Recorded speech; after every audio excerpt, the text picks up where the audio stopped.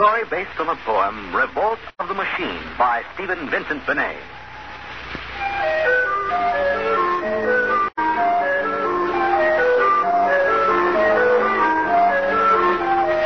Nobody knows exactly when the nightmare began. They must have planned it for years, though, because looking back, you can find little incidents here and there. Like the concrete mixer in New Jersey that killed the Italian bricklayer. And the time Senator Milburn was sucked into the rotopress at the Capitol office building. Unrelated accidents, we thought at the time. But they add up now. The day we really should have suspected was when the men walked off the construction job at the new Brook Meadow atomic pile on Long Island. I'll never forget that day. I was working as a statistical clerk in the project then, operating one of those miracle computing machines. They called it ENIAC. Miss Gurney. Yes, Bella? The chief wants to see you in his office. Me? Unless you were no longer Samson Gurney, he wants to see you. Oh, thank you.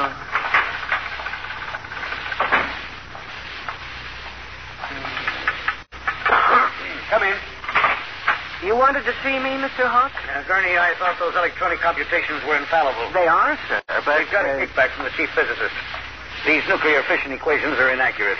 Well, sir, you know the computer is a highly complicated machine, more complicated in many ways than the human brain. I'm not interested in the physics of it. Can something go wrong?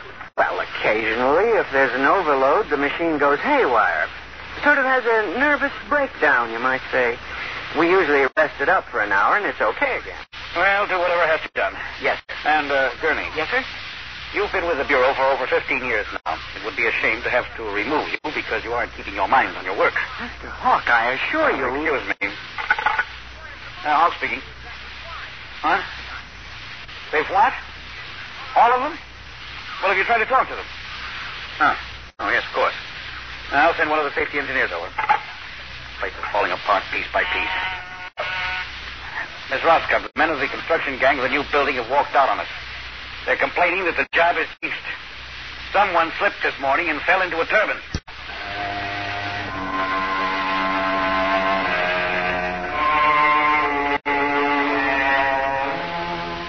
That evening, out of that morbid curiosity so peculiar to the human race, I wandered over to the site of the new atomic pile to see where the man had fallen into the turbine. They had the construction area fenced off with barbed wire and a security guard stopping. Hold it, buddy. You can't go in there. That's a restricted area. I'm Samson Gurney from the statistical section. Here's my identification. I'm sorry, Mr. Gurney. Nobody's allowed in the area. I see. Tell me, was he, killed instantly? Like that. This guy was checking a magnetic field inside the turbine. All of a sudden, for no reason at all, the turbine starts up. And it's over. 3 days ago, a bulldozer starts up by itself and runs wild. Go figure it out.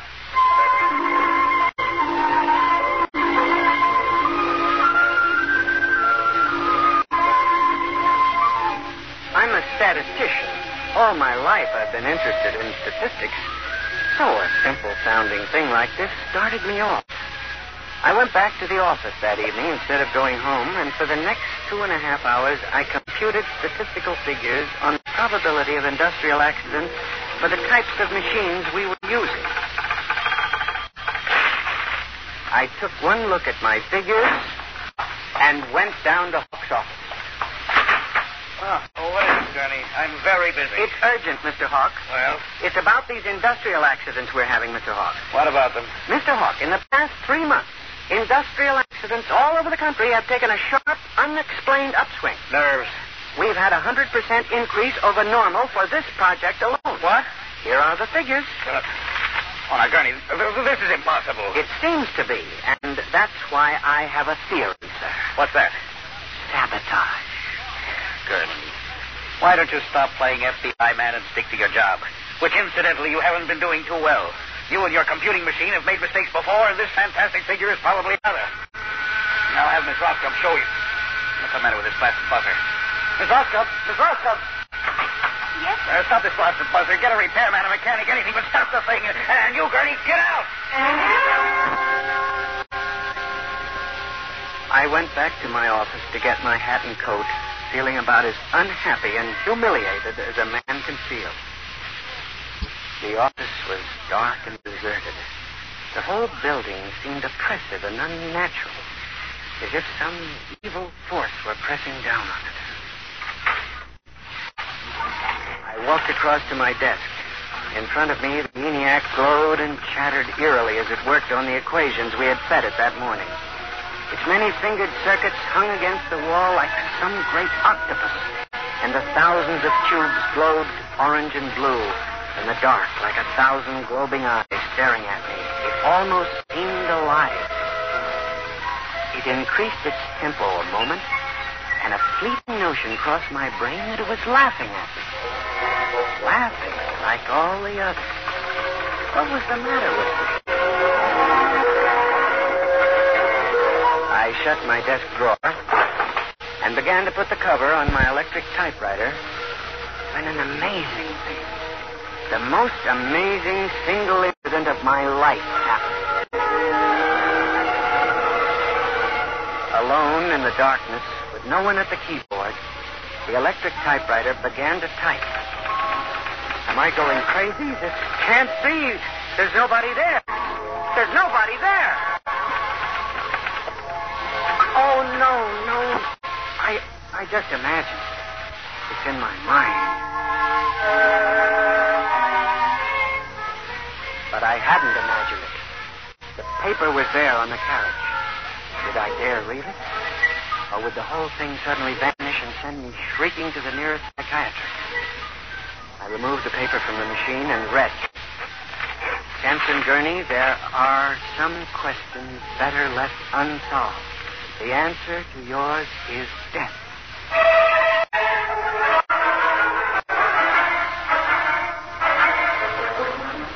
Gurney, do you expect me to believe this? It's insane. Mr. Hawk, I'm as sane as you.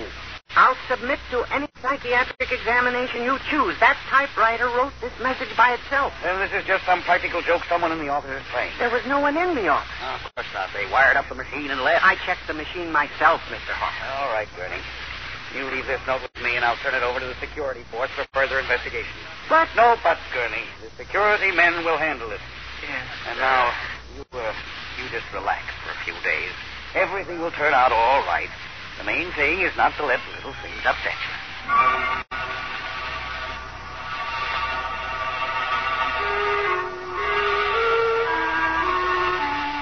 It was what Hawk had said about little things that gave me the idea. For the next week, I observed 1,000 petty little annoyances around the office. The door handle that wouldn't turn. The telephone connection that cut off in the middle of an important call. The power failure for no explainable reason. I watched the newspapers, too, reading about industrial accidents, failures of important machinery. It seemed absurd. Men had created machines that were almost perfection in themselves. Machines that could actually think and compute fabulous equations. And yet the failures went on. I, Sampson Gurney, an unimportant clerk in an unimportant job, knew that I had stumbled onto a secret so monstrous in its implications that I was almost afraid to pursue it. On October 12, 1956, I established communication with them. I rehearsed the moment to my dying breath. I hooked the input of the typewriter to the main vacuum tube of the ENIAC. Then I turned on the current that sent 1,000,000 volts of pulsing energy into the electronic nerves of the machine. I am certain that if anybody were watching me in the next moment, he would have thought me a raving maniac. I still wonder if perhaps it is not all a nightmare. Now, you, if what I have guessed at is true, if there is life and intelligence in this room, make a sign. There was nothing. Nothing but the hum of the machine and the dull glowing of the tube. I tried once more. If you can hear me, if there is any way in which you can understand what I say, give me a signal. There was silence again. I felt that I had failed. When suddenly, without provocation or explanation, it happened. the electric typewriter began to respond to the impulses from the machine. The letters were Y-E-S. Yes, it had happened. I, Sampson Gurney, had communicated with a machine. I listened then, man to machine, for well over an hour. Sometimes phrasing a question, more often watching the machine click its answer. As the words took shape, I began to realize what must have happened. The first primitive stirring of awareness of being. Then the slow protozoan development of a concept. A concept born of centuries of being pushed, started, stopped, tricked, maneuvered by human pygmies. From that concept, all others developed. And the concept was resist.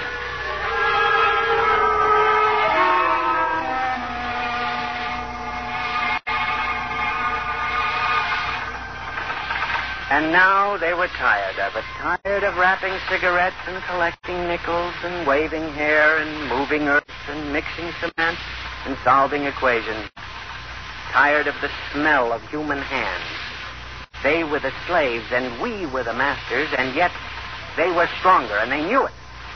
I sensed it now, and I was about to try to communicate again when softly, on ball-bearing casters, a heavy metal filing cabinet began to roll away from the wall toward me.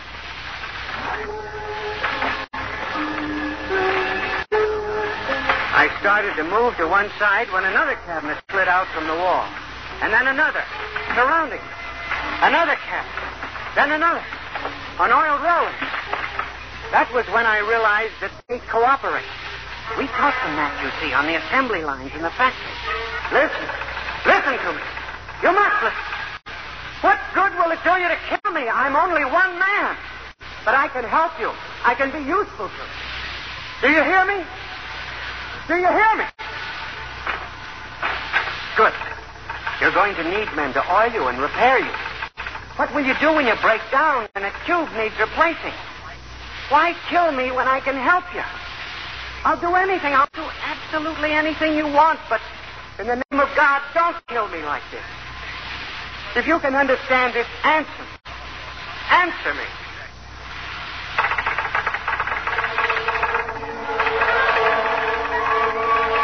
The appeal was a fortunate one. It captured the longing of centuries. Man as slave to the machine. And after a moment, the circuits glowed more brightly. The cabinet slid back to the wall. The ENIAC began to communicate with me again. As I tore the tape from the machine and read it, the words were almost pathetic in their longing, but most ominous in their implication. They read, "Address me as master."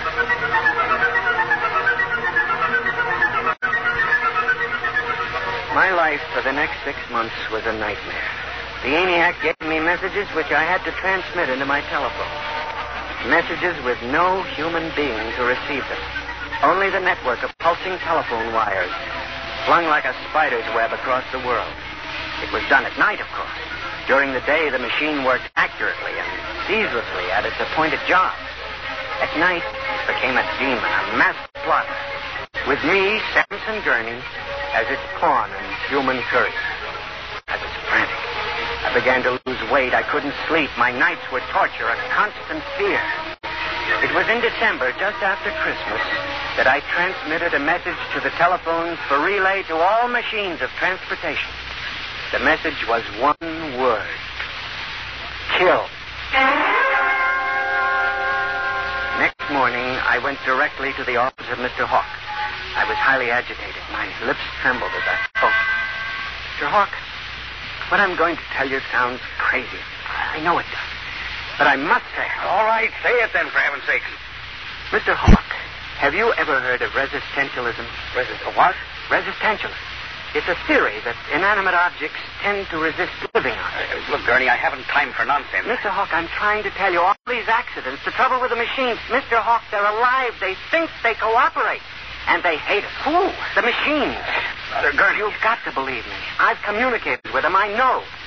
They've threatened my life, but I don't care. Something's got to be done. The world has got to be saved. And there's still time if we wake up. What are you doing? Just relax, Gurney. Everything will be all right. What are you doing? Miss Roscoe, send for the plant physician at once. Mr. Gurney has had a nervous collapse. Now, everything will be all right, Gurney. I'm afraid we'll have to remove you from your job, but I'm sure the rest will do you good. You fool. You blind, stupid fool. Can't you see what you're doing? Fool! Fool! Fool!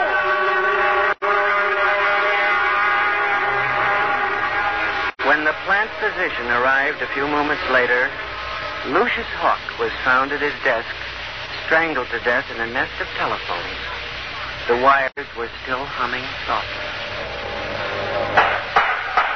Sampson Gurney, you stand accused of the crime of murder. How do you plead? I did not kill him. I didn't. So record. The prosecution will proceed with testimony. Now, Miss Roscoe, did you notice anything peculiar about Mr. Gurney's behavior prior to the death of your employer? Yes. He acted very strangely. He told Mr. Hawk he thought the machines were alive. Order! Miss Roscoe, did the accused quarrel with your employer on the morning of the murder? Oh, yes. He and Mr. Hawk quarreled violently. I could hear him screaming at Mr. Hawk, and Mr. Hawk asked me to send for the plant physician. What were his words? He said, Mr. Gurney has had a nervous collapse. Now, Mr. Simpson, you were a guard at the Brook Meadow Project? Yes, sir. When did you have occasion to meet the accused? Right after those accidents. I was snooping around the construction area. And later, I was making my rounds when I saw him in the office all alone. He was tampering with the electrical wiring on the ENIAC computator. I didn't think anything of it at the time.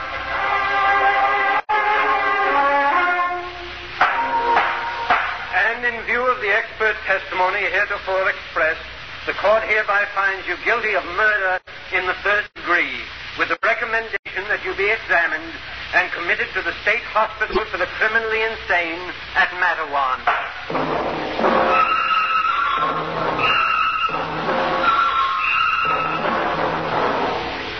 And that is how I came to be here at the hospital, Dr. Klein. That is the whole story. Thank you, Mr. Gurney. You can see that I'm not insane. You must believe me, Doctor. Of course, I believe you, Mr. Gurney. Now, just relax. But it's important, you see, because tomorrow morning at 6 o'clock, the revolt begins. Revolt? You didn't mention any revolt. They have it all planned. I transmitted the code to the switchboards last Monday. Mm-hmm. Tell me about this revolt, Mr. Gurney. It'll begin in Washington, then spread to New York. The Madison Avenue buses lead the charge. Picture it, Dr. Klein. 3,000 buses roaring rampant through the streets, people running like rats in a maze looking for holes in the solid ground. And you really believe this will happen, Mr. I Gurney? know it, Doctor. The worst part is, there's no way to stop them now. It's too late. Now, you mustn't excite yourself, Mr. Gurney. Doctor, don't you see? Oh, it's fair enough, I suppose. We built them. We taught them to think for themselves. It was bound to come. The female machines will be the worst of all in the beauty parlors. They're more high-strung, you know. Well, since there's nothing we can do about it, Mr. Gurney, suppose you go to your room. Maybe if I went to my old coupe, I could make a deal before the police cars got me. It wouldn't make sense for them to wipe out the whole human race, would it, Doctor? Of course not, Mr. Gurney. They'll probably let us completely alone. After all, we're all good Americans. We always like them. Yes, Doctor. Would you take Mr. Gurney to his room, guard? He's already been given sedation. Yes. Will you go in and lie down now, Mr. Gurney? You look... Yes. It won't be so bad, Mr. Gurney. Perhaps not. Only there's one thing that bothers me, Doctor. One small detail. What is that, Mr. Gurney? Those concrete mixers may have made a mistake, you know. Just high spirits and all that. But if it got so they like the flavor... We'll see it later, Mr. Gurney. Try not to worry too much. All right, guard. This way. Phew. I've seen all kinds. There's a man whose deception is about as fantastic as any I've ever seen. Hold the next station for a while, Miss Clark. I'm going to have a quiet smoke. Machines revolting. telephone strangling people.